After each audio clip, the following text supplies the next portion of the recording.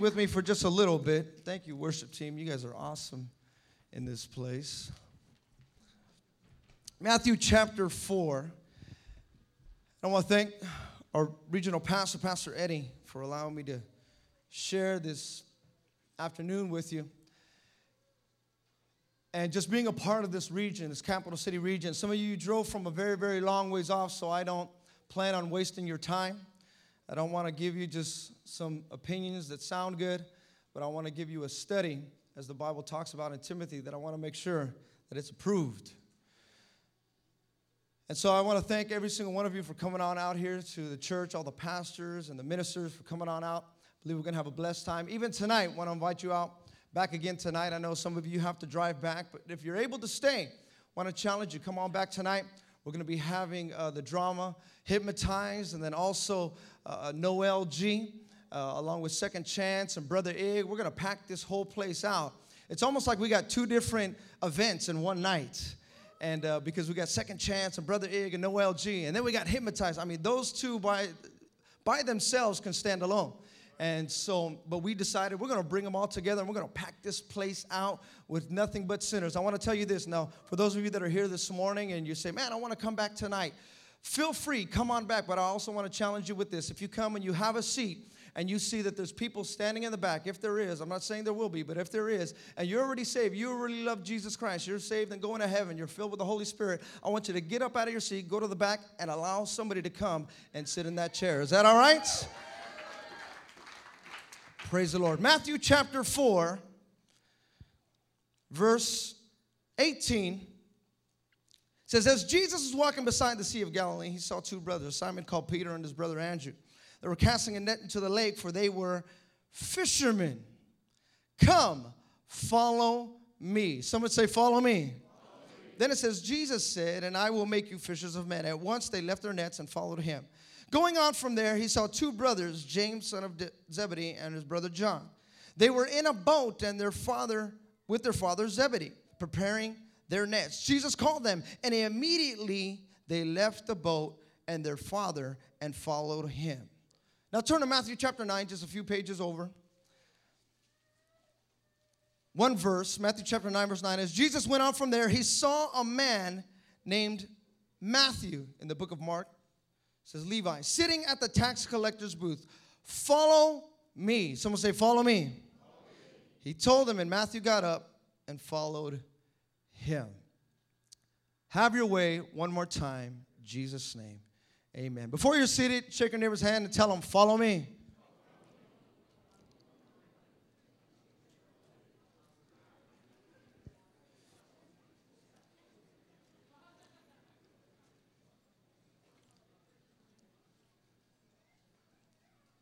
Now, this morning, I want to talk to you about true discipleship.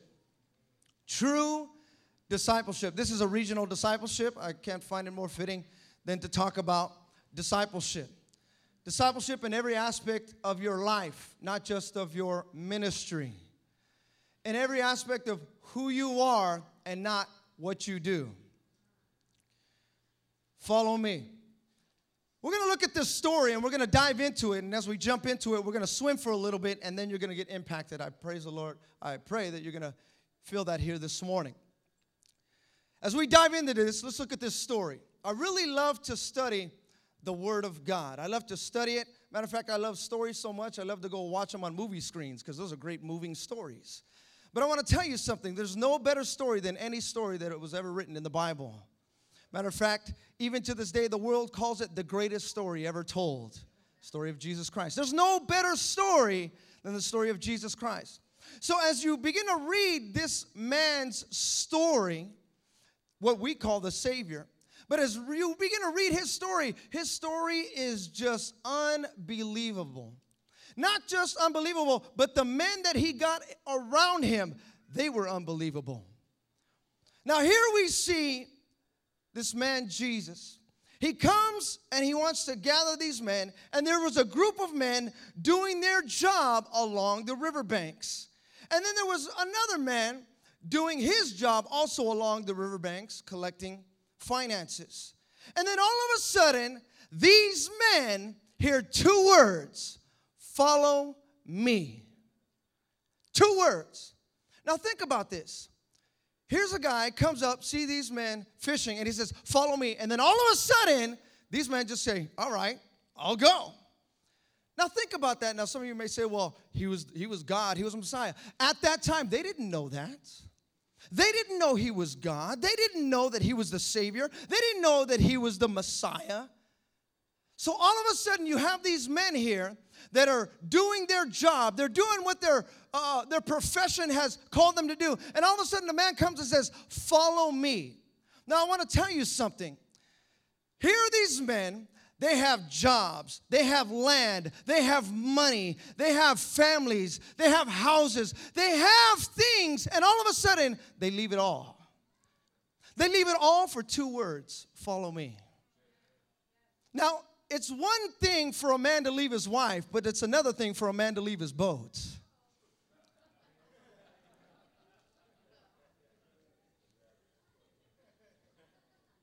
Think about that. Men laugh right away. Oh, yeah.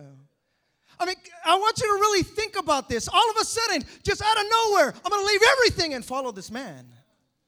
They're leaving everything behind. Not some things, everything. And here is this man, he says, follow me, and I'm going to do something with your life that is going to be supernatural. Now, as you study the culture of this, and this is what we're going to get into, and we're going to talk about the discipleship. Are you guys ready here this morning? We're going to talk about this here this morning. And as we look at this, I began to really see, man, how in the world could this really happen? Because what really got me was the fact that these men did not know that he was God yet. So why would they follow him?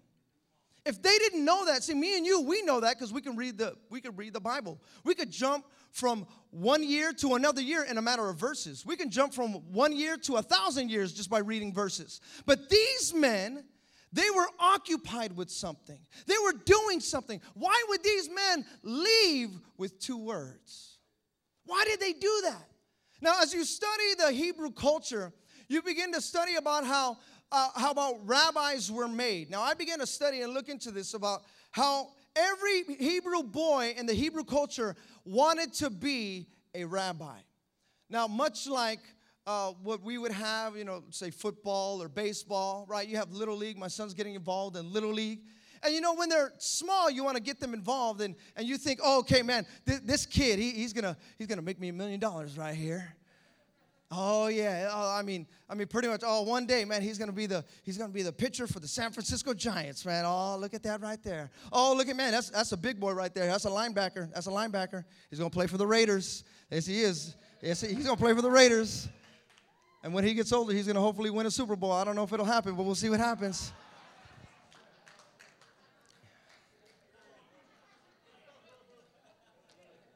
That's why you come to church, right? Dreams, hopefully they come true. Praise the Lord. It's cold, huh? But doesn't that happen? Don't we have those aspirations when we see little children? Oh, man, he's going to do great one day. Oh, man, he's going to be a football player.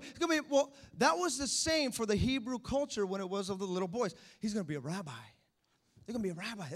He's going to be a rabbi.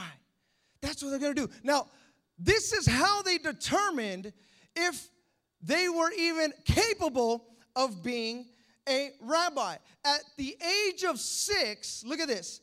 At the age of 6, everybody had to memorize Leviticus by the age of 6. Now, how many of you are already disqualified? Now, the thing about it was this. By the age of 6, they had to memorize Leviticus. But they didn't have a Bible or a Torah in every home at that time. There wasn't a Torah. I mean, you can go to hotels and you get the Gideon's Bible. At hotels, we have Bibles in our houses. But how they had to learn Leviticus was by the memorization of their father. They learned by their father. Their father trained them. I want to just kind of really quickly kind of get off my notes right here. When it comes to training, listen to me. Training is hard work. Training is hard work. It's funny. I was listening to Pastor Eddie. He was talking about how he said, man, I don't even know how we did this. I don't know how we did this. Because he was talking about how, man, we had a team going over here to Reno, and then a team going to West Sac. And I was like, man, I don't even know how we did this. I don't know how this happened. How did we do it? We weren't even a really big church. You know how I think he did it? It's good training. He had good training. He just understood. It's second nature. He was trained the right way. See, when you get the proper training, the Bible says, train up a child in the way they should go, and when they get older, they will not depart from it. Listen to me, parents. The Bible says train. It doesn't just say direct them. See, directing them is basically telling them. Training them is showing them. Are you hearing me? I know you say, well, my son, listen. Once they get to that age of accountability, they're all God's. They're all God's. But you got to train them. Training is hard work. See, now in this training that they would have, if you memorized Leviticus by age 6, you graduated to what was called the Bet Safar. Someone say Bet Safar. Now, this was basically elementary school from the ages of 6 to 12 years old. Now, once you had to memorize the whole Torah by the age of 12. The whole Torah. Then at the age of 12, you got a whole exam on the Torah. At 12, this is how they were able to determine if you were able to even go on from there at the age of 12. What they would do is they would give you an exam. How many of you love exams? You love tests? Don't lie. No, you didn't. You hate tests. That's why you skip school. So by the age of 12, they had already memorized Leviticus. So now they had to memorize the whole Torah. So by the age of 12, they have it all memorized. But the thing about the Hebrew culture is that they didn't want to find out if you knew the answers. They wanted to find out if you had the right questions. Because remember, you had it all memorized. They could give you a question, you knew the answer. That wasn't their thing. They wanted to see if you could wow the teachers of the law. Remember when Jesus was 12 years old? The Bible says that he was in the temple. He was wowing the teachers. Not with his answers, but with his... There's a lot of people who have the right answers, but who has the right questions? There's so many people, especially in today's day and age, you go on the internet, you can get an answer like that. But having the right questions to get you to the right place. See, this is what happened with these Hebrew scholars. They wanted to know that these young men were ready for this school. Now, if you graduated from this school, you went on to the next level. But here it is. This is the key.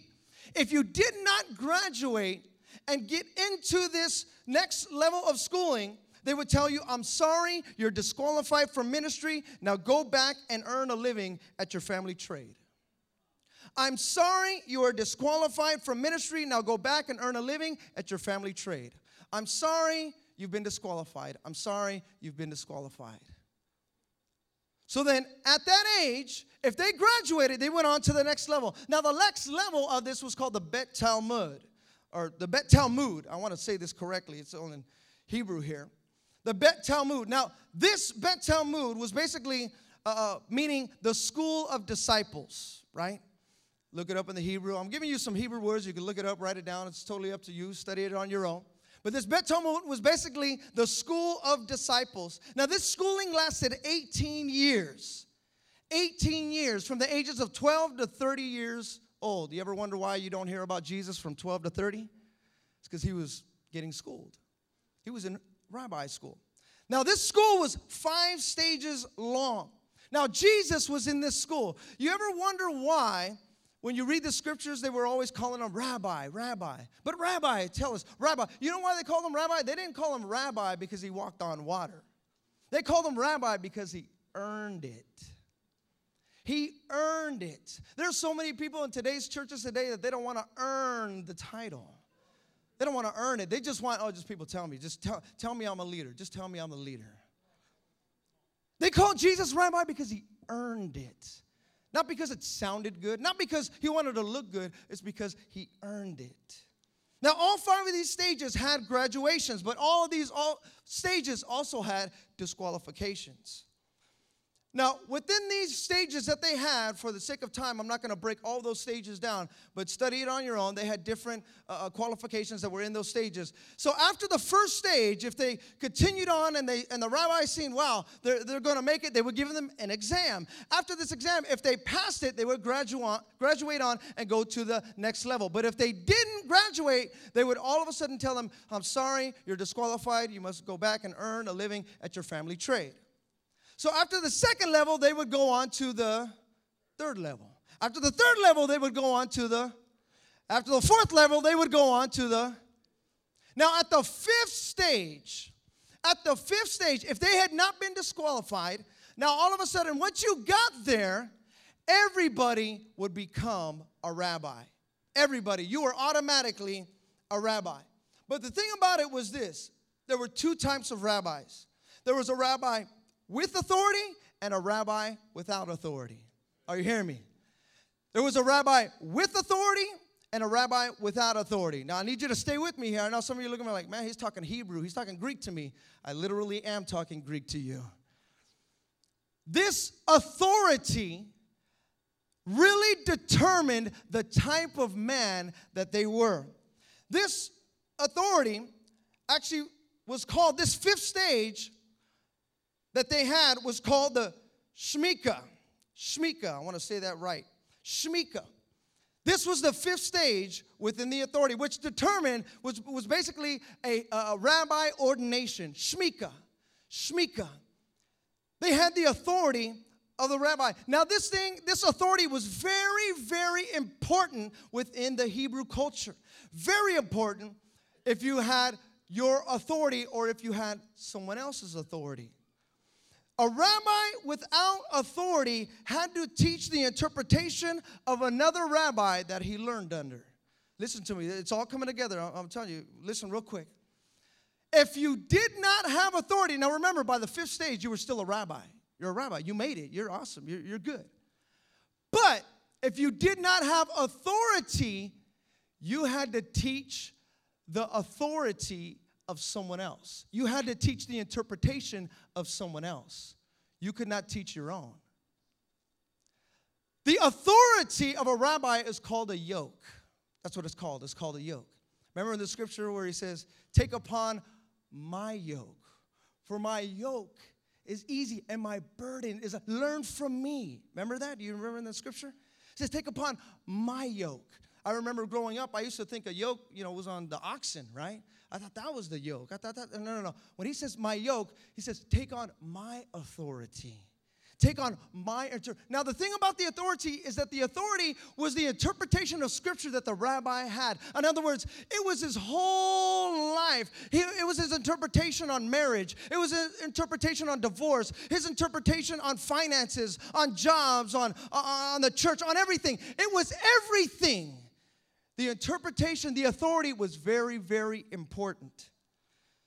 So here we see that this rabbi's yoke was his scripture interpretation. It was his everything. Now, a rabbi without authority was still a rabbi, but he always had to teach the yoke of another rabbi. Now, how did they determine this authority? In order to determine the authority of the rabbi, they had to go get baptized. Getting baptized. Now, in the Hebrew culture, in any sort of status, you would pretty much get baptized. If you were going from single to married, you get baptized. If you're going from clean to unclean, or unclean to clean, you get baptized. Baptism. That's why we get baptized to this day. We're basically showing the world, hey, I'm going from unclean to being clean. Before, I couldn't be touched. Now I can be touched. I get that's what the significance of the baptism is. And so here, that's how they determined authority. Now, the thing about the authority is that there had to be two verbal witnesses. Two witnesses to the verbal authority. Now, remember when Jesus goes and get baptized? You guys remember that? He goes and he finds, John the Baptist. I think that would be like the coolest guy to get baptized by. Anybody with the last name Baptist. I want to get baptized by that guy.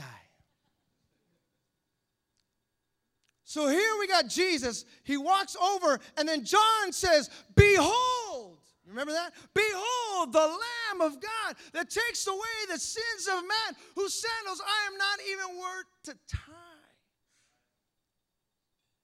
Behold. And he comes and he baptizes them. Witness number 1. So there he is. Jesus gets baptized. Now, he comes up, but he still doesn't have the authority yet. Why? Because you need 2. So all of a sudden, here comes Jesus. He comes up, and then his father says, behold, my son.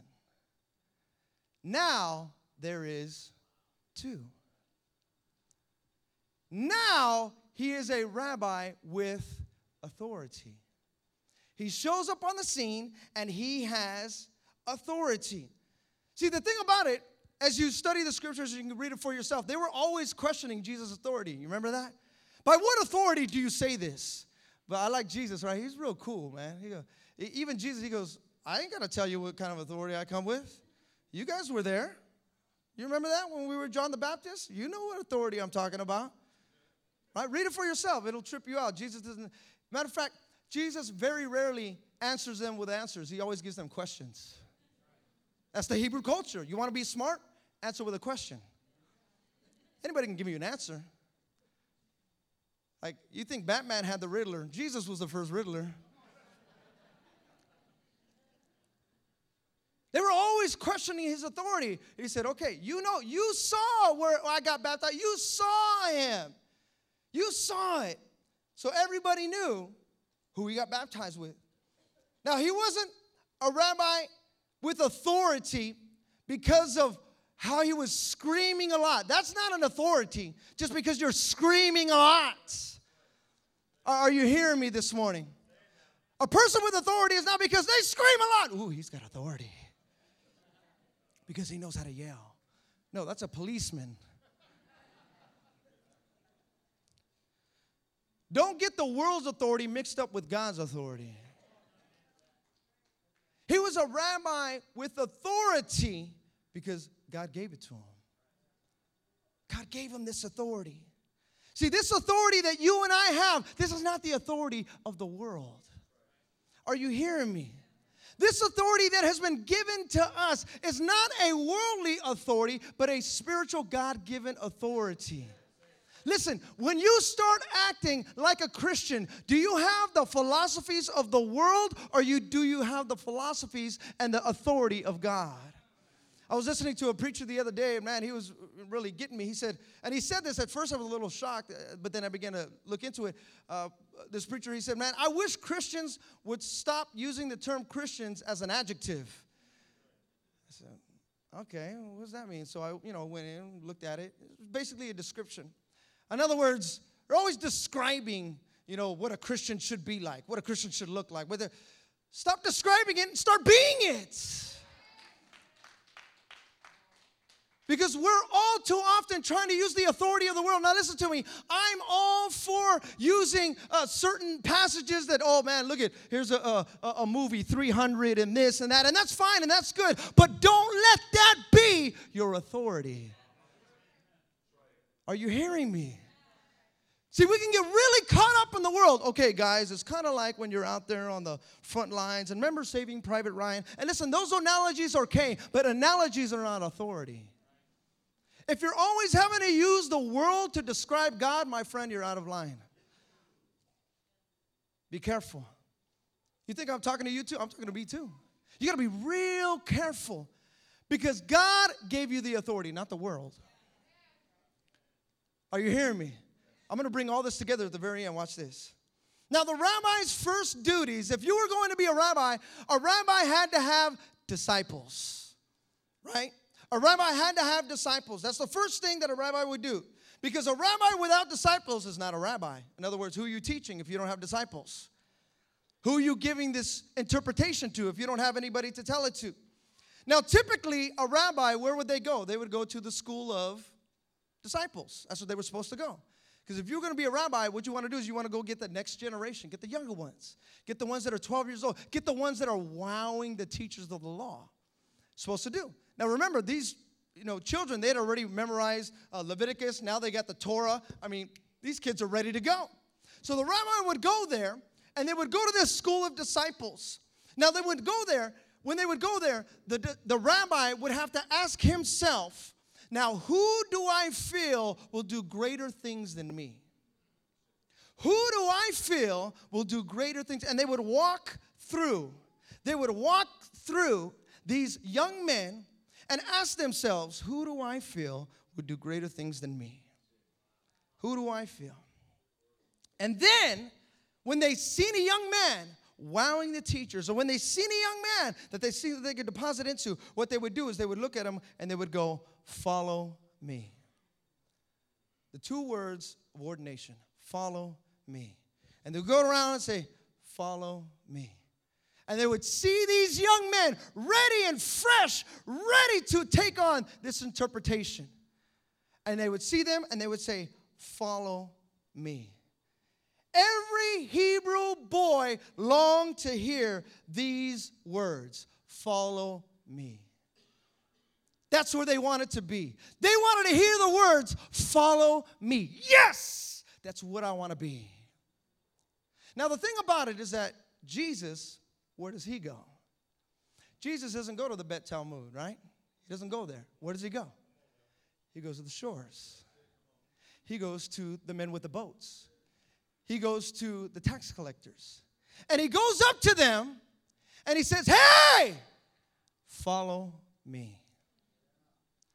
He gets the ones that were disqualified from ministry. Remember, because at one time they wanted to be a rabbi, and at one time they were going to do it. But at some time in there, whether they were 6 years old or 16 years old, 20 years old, at one time in their life, they were disqualified from ministry.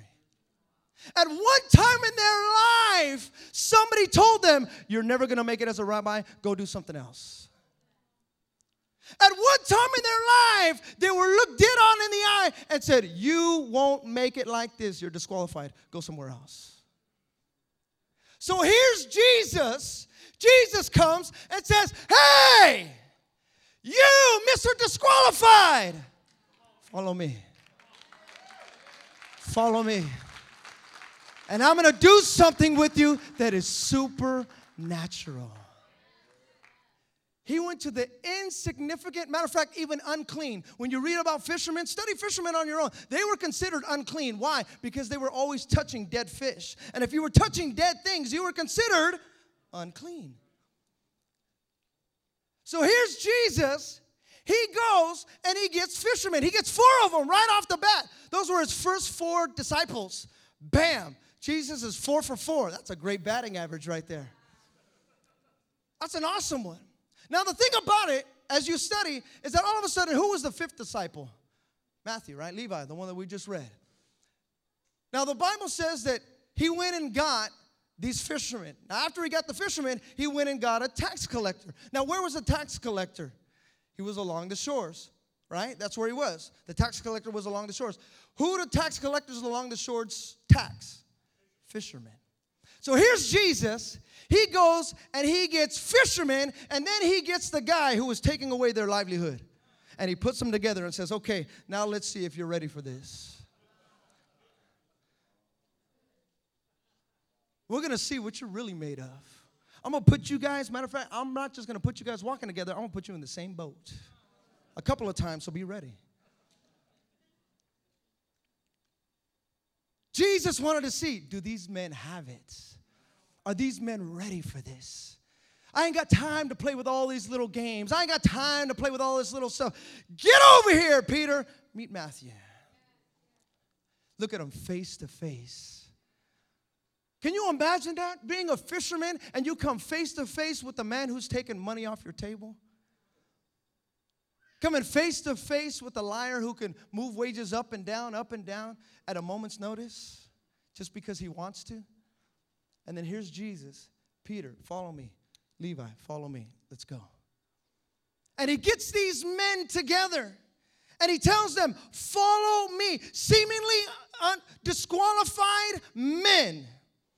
These disqualified men that were disqualified from ministry, all of a sudden Jesus says, come and do eternal business with me. See, the yoke of our rabbi is about restoration. The yoke of our rabbi is about our restoration. The Bible says in Galatians chapter 6, verse 1, let him who is spiritual restore gently those who have fallen. Now, this is where I'm right here. I'm gonna get ready, and we're going to just rock it right here. Listen to me, church. If you didn't hear a word I said, listen to this. The yoke of our rabbi is not the yoke of the world. Hear me out. You want to grow your church? You want to grow your ministry? Grow yourself. This is where you're going to grow. Listen to me right here. Let him who is spiritual restore gently those who have fallen. Isn't it so weird that we as Christians, we are probably some of the most critical people on this planet? We are some of the most critical people on this planet. I was talking with somebody the other day about that because we were watching some videos. After a little while, I stopped watching videos because I go, man, after watching these videos, I don't even feel like being a Christian. Watch some of those videos on YouTube. It was like, at first you're like, wow, it's crazy. Watching a couple more, I'm like, man, depressing. Because you got this pastor talking about this pastor and this pastor talking about that pastor. Oh, and this evangelist. Oh, I'm like, oh my gosh. No wonder why the world doesn't want to be a Christian.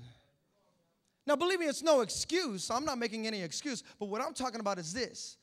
We as Christians grow into disciples. If you are a disciple, then you're taking on the yoke of your rabbi, the yoke of your master. Turn to your neighbor and say, what yoke do you have on? See, if you read the Hall of Faith, read the Hall of Faith on your own. My father used to call it the Hall of Faith. Hebrews chapter 11. Hebrews chapter 11. Look at the men that were in that portion of Scripture. It will blow your life away. These men that were there. The Bible says, and it talks about how Abraham, he gave his wife to Pharaoh's harem. Samson got so depressed that on his wedding night was sleeping with prostitutes and caused his best friend, because his best friend stole his wife. Jephthah killed his own daughter on an altar he created himself. David committed adultery, then to cover it up, sent her husband to be murdered, then married that man's wife because he got her pregnant. Moses was a premeditated murder. Remember that? The Bible says that Moses looked left and looked right, saw no one, so I killed the man. Paul was an accomplice to murders. Peter, oh my gosh, one of my favorite men in the Bible. Peter was called Satan by Jesus.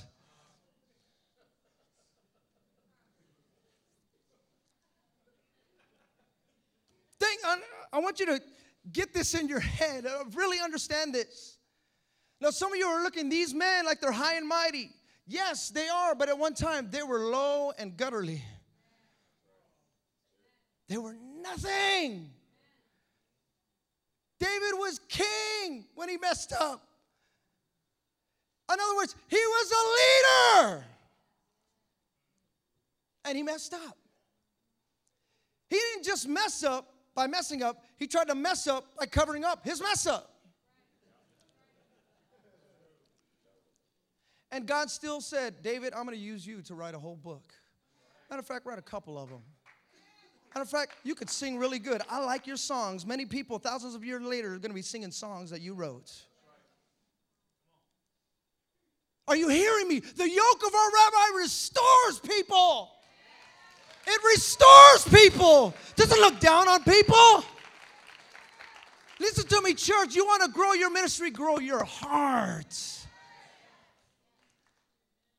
So many oftentimes we look at people and say, man, she's all messed up. Of course she's messed up. She ain't got God. Man, he ain't got it all together. He's never going to have it all together. Never. Not supposed to. Let him who is spiritual restore gently those who have fallen. These men were written in the Hall of Faith. And the funny thing about it is that it doesn't record any of their mess ups. It just records their greatness. It records their greatness. God chooses not to see their sin. God chooses. Read it for yourself. Study it in the Scripture. God chooses. He chose not to look at your sin. Not that you don't sin. He just chose not to. Just chose not to. That's the God. That's the yoke of our rabbi. The rabbi that restores. See, the thing about following your rabbi, this is the thing about it. When you follow your rabbi, you want to look just like him. That's what they would do. The disciples that follow their rabbi, what they would do is they would follow right in line with their teacher. So if the teacher would walk like this, they would walk like that. If he walked like this, they would walk like that, because they wanted to look just like their rabbi. They wanted to look just like him. Matter of fact, it's not in the scriptures, but you could study it on your own, that what they would do, what the rabbi teacher would do, is that in order to make sure that they walked just like him, what he would do is he would tie a rope around their neck. And he would grab the rope and he would walk to make sure that they walked just like him. And they looked just like him. Matter of fact, the Hebrew word, I believe, is amad, which means in unison or in one accord. They would look just like him. Now, as you study the scriptures, and you'll find out, and you read it as well, as they look just like him, you'll see that a rabbi, if he saw a disciple that was not in line, what he would do is he would stop the line, and he would go get that one and put him back in line. Doesn't that sound just like the yoke of our rabbi? There's a shepherd with 100 sheep, and one leaves. He leaves the 99 and goes after that's the yoke of our rabbi. The yoke of our rabbi will go and do that. See, this is the kind of stuff that when we're following after our rabbi, we're going to look just like him. See, now just like in kindergarten, I remember when I was in kindergarten, if you were the best student of the day, you got to be in the front of the line. Remember that? If you were the student of the day, all right, Stefan, you get to come up here and you get to be the line leader, right? Remember, that was like the greatest day of my life. When I was the line leader, I was like, yes. You stick your tongue. Yeah. As you would follow your rabbi, as a disciple, what happened was you would walk behind him, and the line leader would get the dust of his rabbi. And it was the dust that would come. Now, this was not the kind of dust that you wanted to wash off. This was the kind of dust in the Hebrew culture that you wanted to show off. Because if you had the dust, that means you were right behind your leader. You were right behind your teacher. So they would go back to the school and show everybody, say, hey, look at this dust. It's tight. Look at. That's right, just call me Dusty. That's right. It's my rabbi. You ever seen those people when they shake someone important's hand? They're like, oh my gosh, I'm never going to wash this hand ever again. Look at. I'm never going to clean this ever again. This is my rabbi's dust. Remember when Jesus said, if they do not accept you, shake the off your feet. He wasn't telling them to curse the city. He was actually telling them, bless the city. See, the yoke of our rabbi wants you to bless those who persecute you. Bless those who come against you. The dust. When he says shake the dust, when you're shaking it off, in other words, bless them. Bless the people that even don't like you. Bless the ones that ain't for you. Bless the ones that even they don't want to hear you. That's okay. If they don't accept you, shake the dust and go on to the next one. See, that's the yoke of our rabbi. That's the yoke of our teacher. We're coming up with these philosophies in our world that are saying, hey, if somebody does something to you, get them back. Matter of fact, the yoke of my rabbi says, turn the other cheek. How you doing with that one? How's that one coming along? The yoke of our rabbi says, love your enemies. How you doing with that one? How you doing with that one? I posted that on Facebook the other day. I put that. I said, love your enemies. Yeah, I said it. Love them. And one person was like, I don't know about that. Like, what? What are you talking about? And I was a Christian. See, that's what I'm saying. These philosophies of the world have infiltrated the Christian culture. I don't know where it came from, but nowhere in Scripture does it say, if they do something bad to you, make sure to get them back. Matter of fact, the Bible says, if they ask you to walk 1 mile, walk another. That's what it says. Read it on your own. Bless those who persecute you. Love your enemies. The yoke of our rabbi is not the yoke of this world. The yoke of this world is really, you know what it is? It ain't even a yoke, it's a joke. It's a joke. The yoke of our rabbi seen a woman that committed adultery. Look at this. In the book of John, a woman gets thrown at Jesus that committed adultery. Okay, matter of fact, let me rephrase that. The Bible says she was caught in the act. Okay, now just being caught in the act properly is embarrassing, but here's this woman caught in the act of adultery. They came in, got her, and threw her at the feet of Jesus. Now, the thing about it is that you're probably wondering, well, why did they throw it at Jesus? Because remember, in order to persecute somebody, you had to have a rabbi with authority. That's the only way that they could do the law. They could fulfill the law. Because they couldn't do it. They didn't have authority. They had to find a rabbi with one. So here's Jesus, a rabbi with authority, getting these Pharisees, and they come and they bring her. Now, according to the Torah, actually, a woman caught in adultery first, before she was stoned, could be beaten and stripped from the waist up, according to their law. Stripped from the waist up, beaten, and then thrown, and then seen the law. Now, remember, if she was caught in the act of adultery, I don't really think they probably had to take off anything. You're caught in the act, you're caught in the act. So think about this. Listen, think about this. Here is a woman probably half naked in front of Jesus, beaten by Pharisees, beaten by lawmakers, beaten by this. And then here's Jesus, right? Jesus, understanding that he is a rabbi with authority, that he is the one. He's got to fulfill the law, right? That's what he's supposed to do. You're a rabbi. You got to fulfill the law. So, Jesus understanding that, does he want to stone this woman? Of course not. No way. But does he have to fulfill the law? Yes, he does. So, Jesus, being as smart as he is, very smart man. Here's Jesus. He sees all these men with the stones, and they got stones, right? They got them all. He says, that he who is without sin cast the first stone. So there they are. They're standing there. Huh?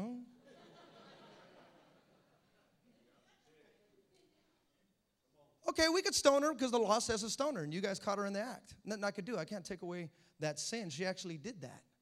You saw her. But, listen to me. This is where we change as Christians, right here. But, that he who's without sin cast the first stone. So all of a sudden, there's Jesus. After he says that, what does he do? The Bible says he starts writing, right? Nobody knows what he was writing, but probably he was like LOL.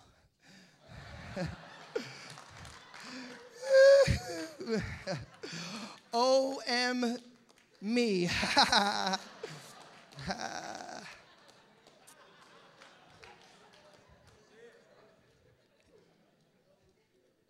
Everybody thinks that the internet had the first draw something. No, it was Jesus. He was doing draw something. He was doing words with friends right there. So the Bible says that one by one, actually in order, study for yourself, they all left. They all left. So as they left, and all of a sudden Jesus goes to this woman, and he asks her, "Woman, where are your condemners?" Remember that? Now, he could have right away said a bunch of stuff, did a bunch of things, but right away he says, "Where are your condemners?" Now, you got to remember, this woman was half beaten. She was probably waiting for stones to come her way. She was waiting for somebody to beat her. She was waiting for somebody to kill her. And then here's Jesus says, "Okay, hey, woman, where are your condemners?" She looks up, and they're all gone. And he says, "Neither do I condemn you."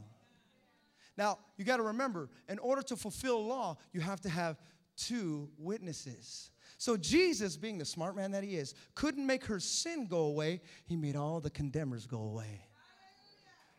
He made them all go away. The Bible says, "Therefore, if any man be in Christ, he is a new creation. Behold, all things have become new." There is now therefore no more for those who are. I don't know what it is, why it is, how it even came about. But I don't know where it's come from that we as Christians get to become the condemners. We get to judge people based upon what we see. We get to judge people based upon what Jesus probably saw the worst day in history. The worst day in history Jesus saw, and yet still he forgave them. You remember that part? He was on the cross, looks down at these guys and says, Jesus, or God, Father, forgive them. They don't know what they're doing. Forgive them, because they don't understand what's going on. Forgive them, even though they're killing me. He had the worst day in history.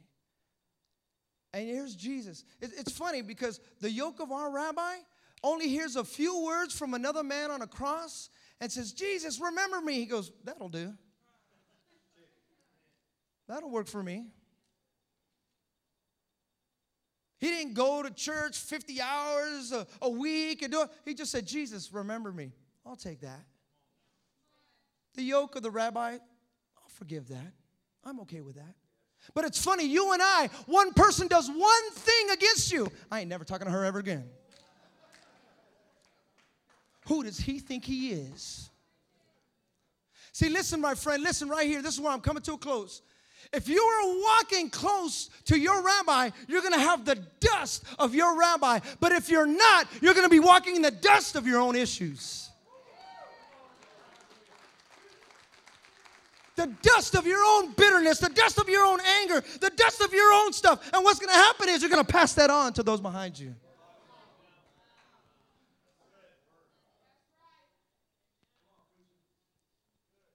The yoke of our rabbi forgives those that were even casting lies. They were gambling in front of them.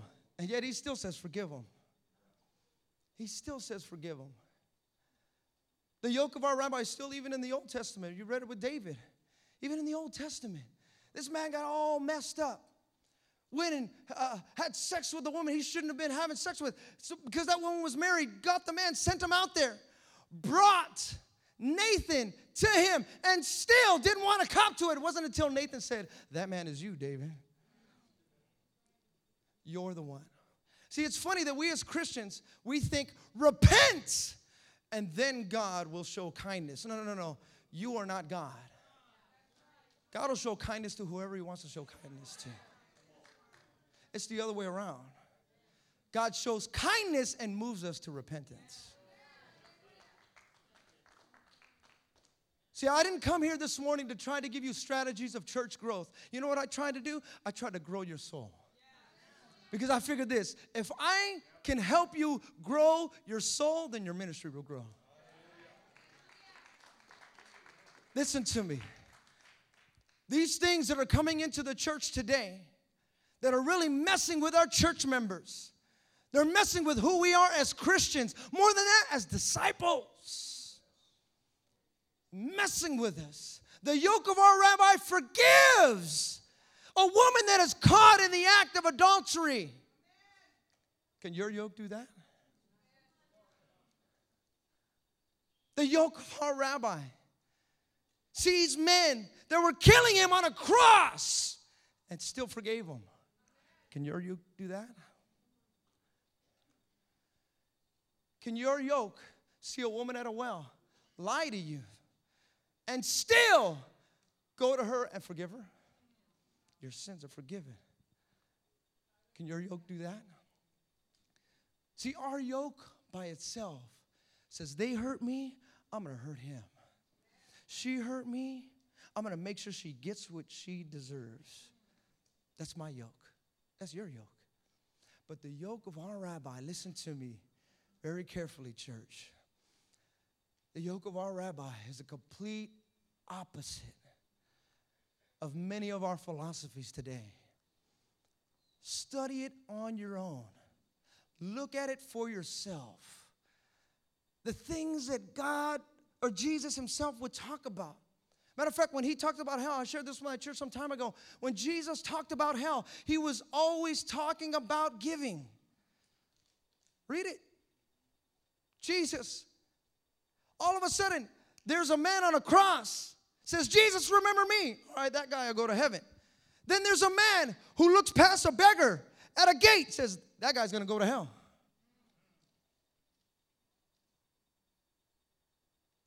The poor, the hurting, the helpless. That's what we're called to do. That's who we're called to reach. Some of you think that goodness and kindness is only within the four walls of the church. I'll be a good person when I walk in on a Sunday morning. I'll be a great woman when I go on a Wednesday night, on a Friday night. Then I'm going to let my light so shine. Listen, my friend, that's not the yoke of our rabbi. That's not the matter of fact, many of the things that you will do, they're not going to be on CNN. Many of the things that you say, they're not going to show up on YouTube. Many of the things that your teacher will teach you will not be highlighted. But that's okay. Christ is trying to make disciples. He's not trying to make people that show up on TV. We have aspirations. One day, I'm going to get on TV. Yeah, and you're going to get everything that comes with it, too. Jesus didn't say, go and make people who can promote the gospel all over the world on TV and the internet and this and that, and making sure that everybody hears my name through you, through your mouth. No, he just said, go and make disciples. Some of you traveled a long way just to be here this morning. I pray that you didn't travel a long way just to appease a man. You didn't travel all this way to say, man, I'm just going to get him off my back, so that's why I'm going to come. I'm going to show up or else they're going to get on me.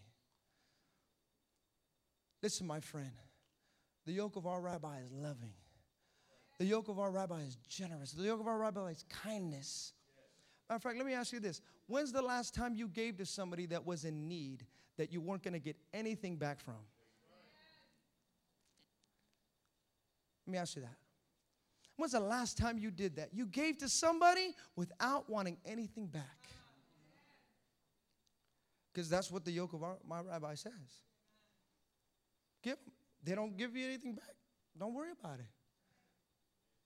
Don't worry about what the day will hold. Don't worry about what you're going to eat. Don't worry about what you're going to wear. That's what he was talking about. Go and do just like me. That's the yoke of our rabbi. As he comes to the piano here this morning, listen, church, some of the things that Jesus did, man, they blew my life away. And as I begin to study even more, and I want to challenge you on your own, study on your own. Look at the things that Jesus did. You ever read some portions of scriptures and go, man, I don't understand that, and then you just skip right over it?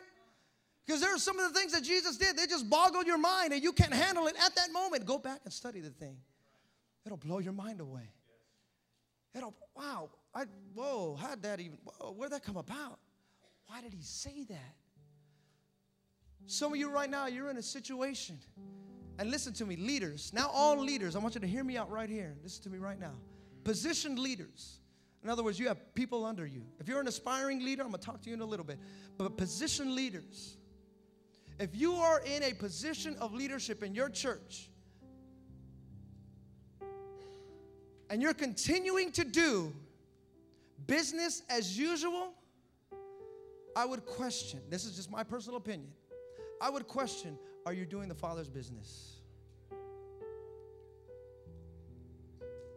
Because you're always ragging on these people, always messing with them, always getting on them. Look at my friend, there's a time for that. There's a time for that. Very, very small time. Jesus told his disciples a ton of parables, and he rebuked Peter a couple times. But the majority of the time, he was showing them nothing but love. Majority of the time, he was showing them nothing but kindness. Matter of fact, he wasn't just doing it to them, he was doing it in front of them. Training is hard work. Position leaders. What are the dust that you're giving your disciples? Are you giving them the dust of your own issues? Well, they need to be mad. Well, they. Let me tell you right now, they're never going to have it all together. You want to know how I know that? Because you never had it all together.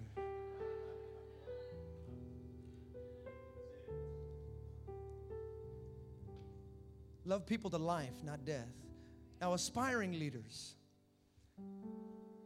And you want to be a leader. You say, man, I want to be there. The Bible says that's good. I'm glad you aspire, a noble thing. It's a noble thing to aspire leadership. But as you come up in leadership, don't step on people. It'll get you nowhere. Hear me. It might get you a position, temporary, temp position, because you're talented, you're gifted. Good, man, look at, she could sing, he could preach, he could dance, he could do this. They go, oh man, he could talk real well. That's great. But what authority are you talking under? Whose authority do you have? You don't have to step on people to get to the call of where God has called you to be. The yoke of our rabbi, you know what he did? He saw a man in a tree. He left everybody and he said, hey, you, get down here. I got to go to your house. And then the man was like, oh my, wait, whoa, you want to come to my house? Matter of fact, okay, if I've done any wrong to anybody, I give back 4 times the amount. You remember that? Zacchaeus. I'll give you, oh man, here. And then what did Jesus say? Today, salvation has come to your house. Just like that. Just like that. See, some of you as leaders, you're looking for this big old drama. I want them to repent before me. I want them to grovel at my feet and show that they were mistaken.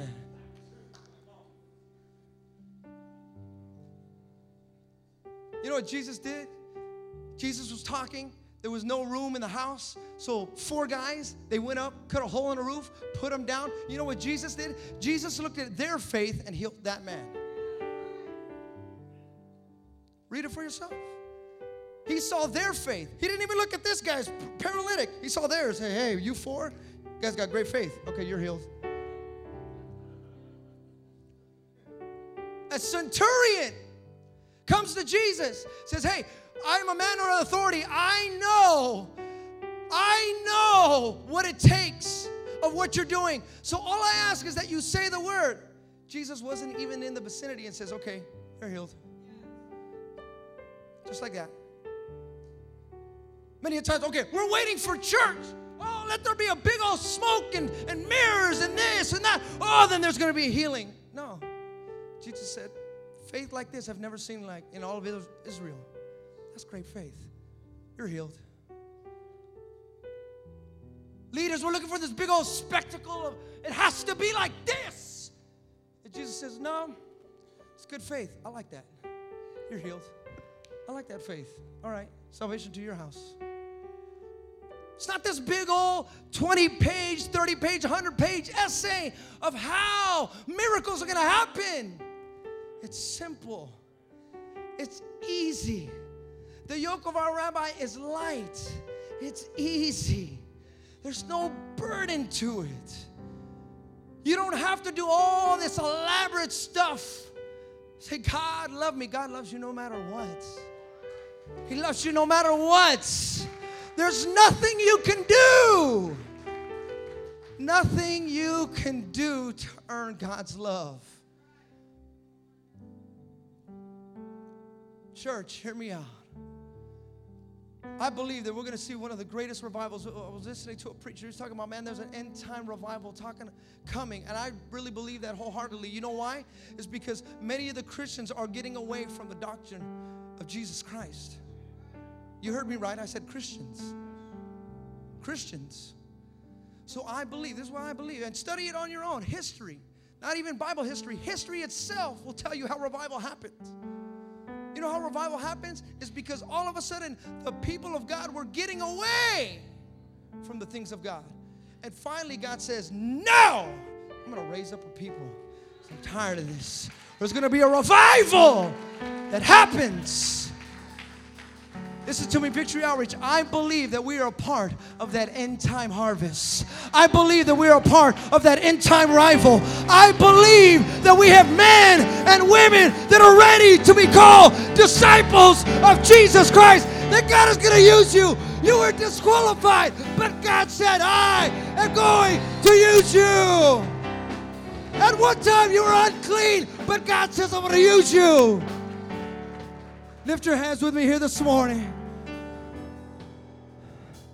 God wants to qualify. You're qualified. You're qualified. You're qualified.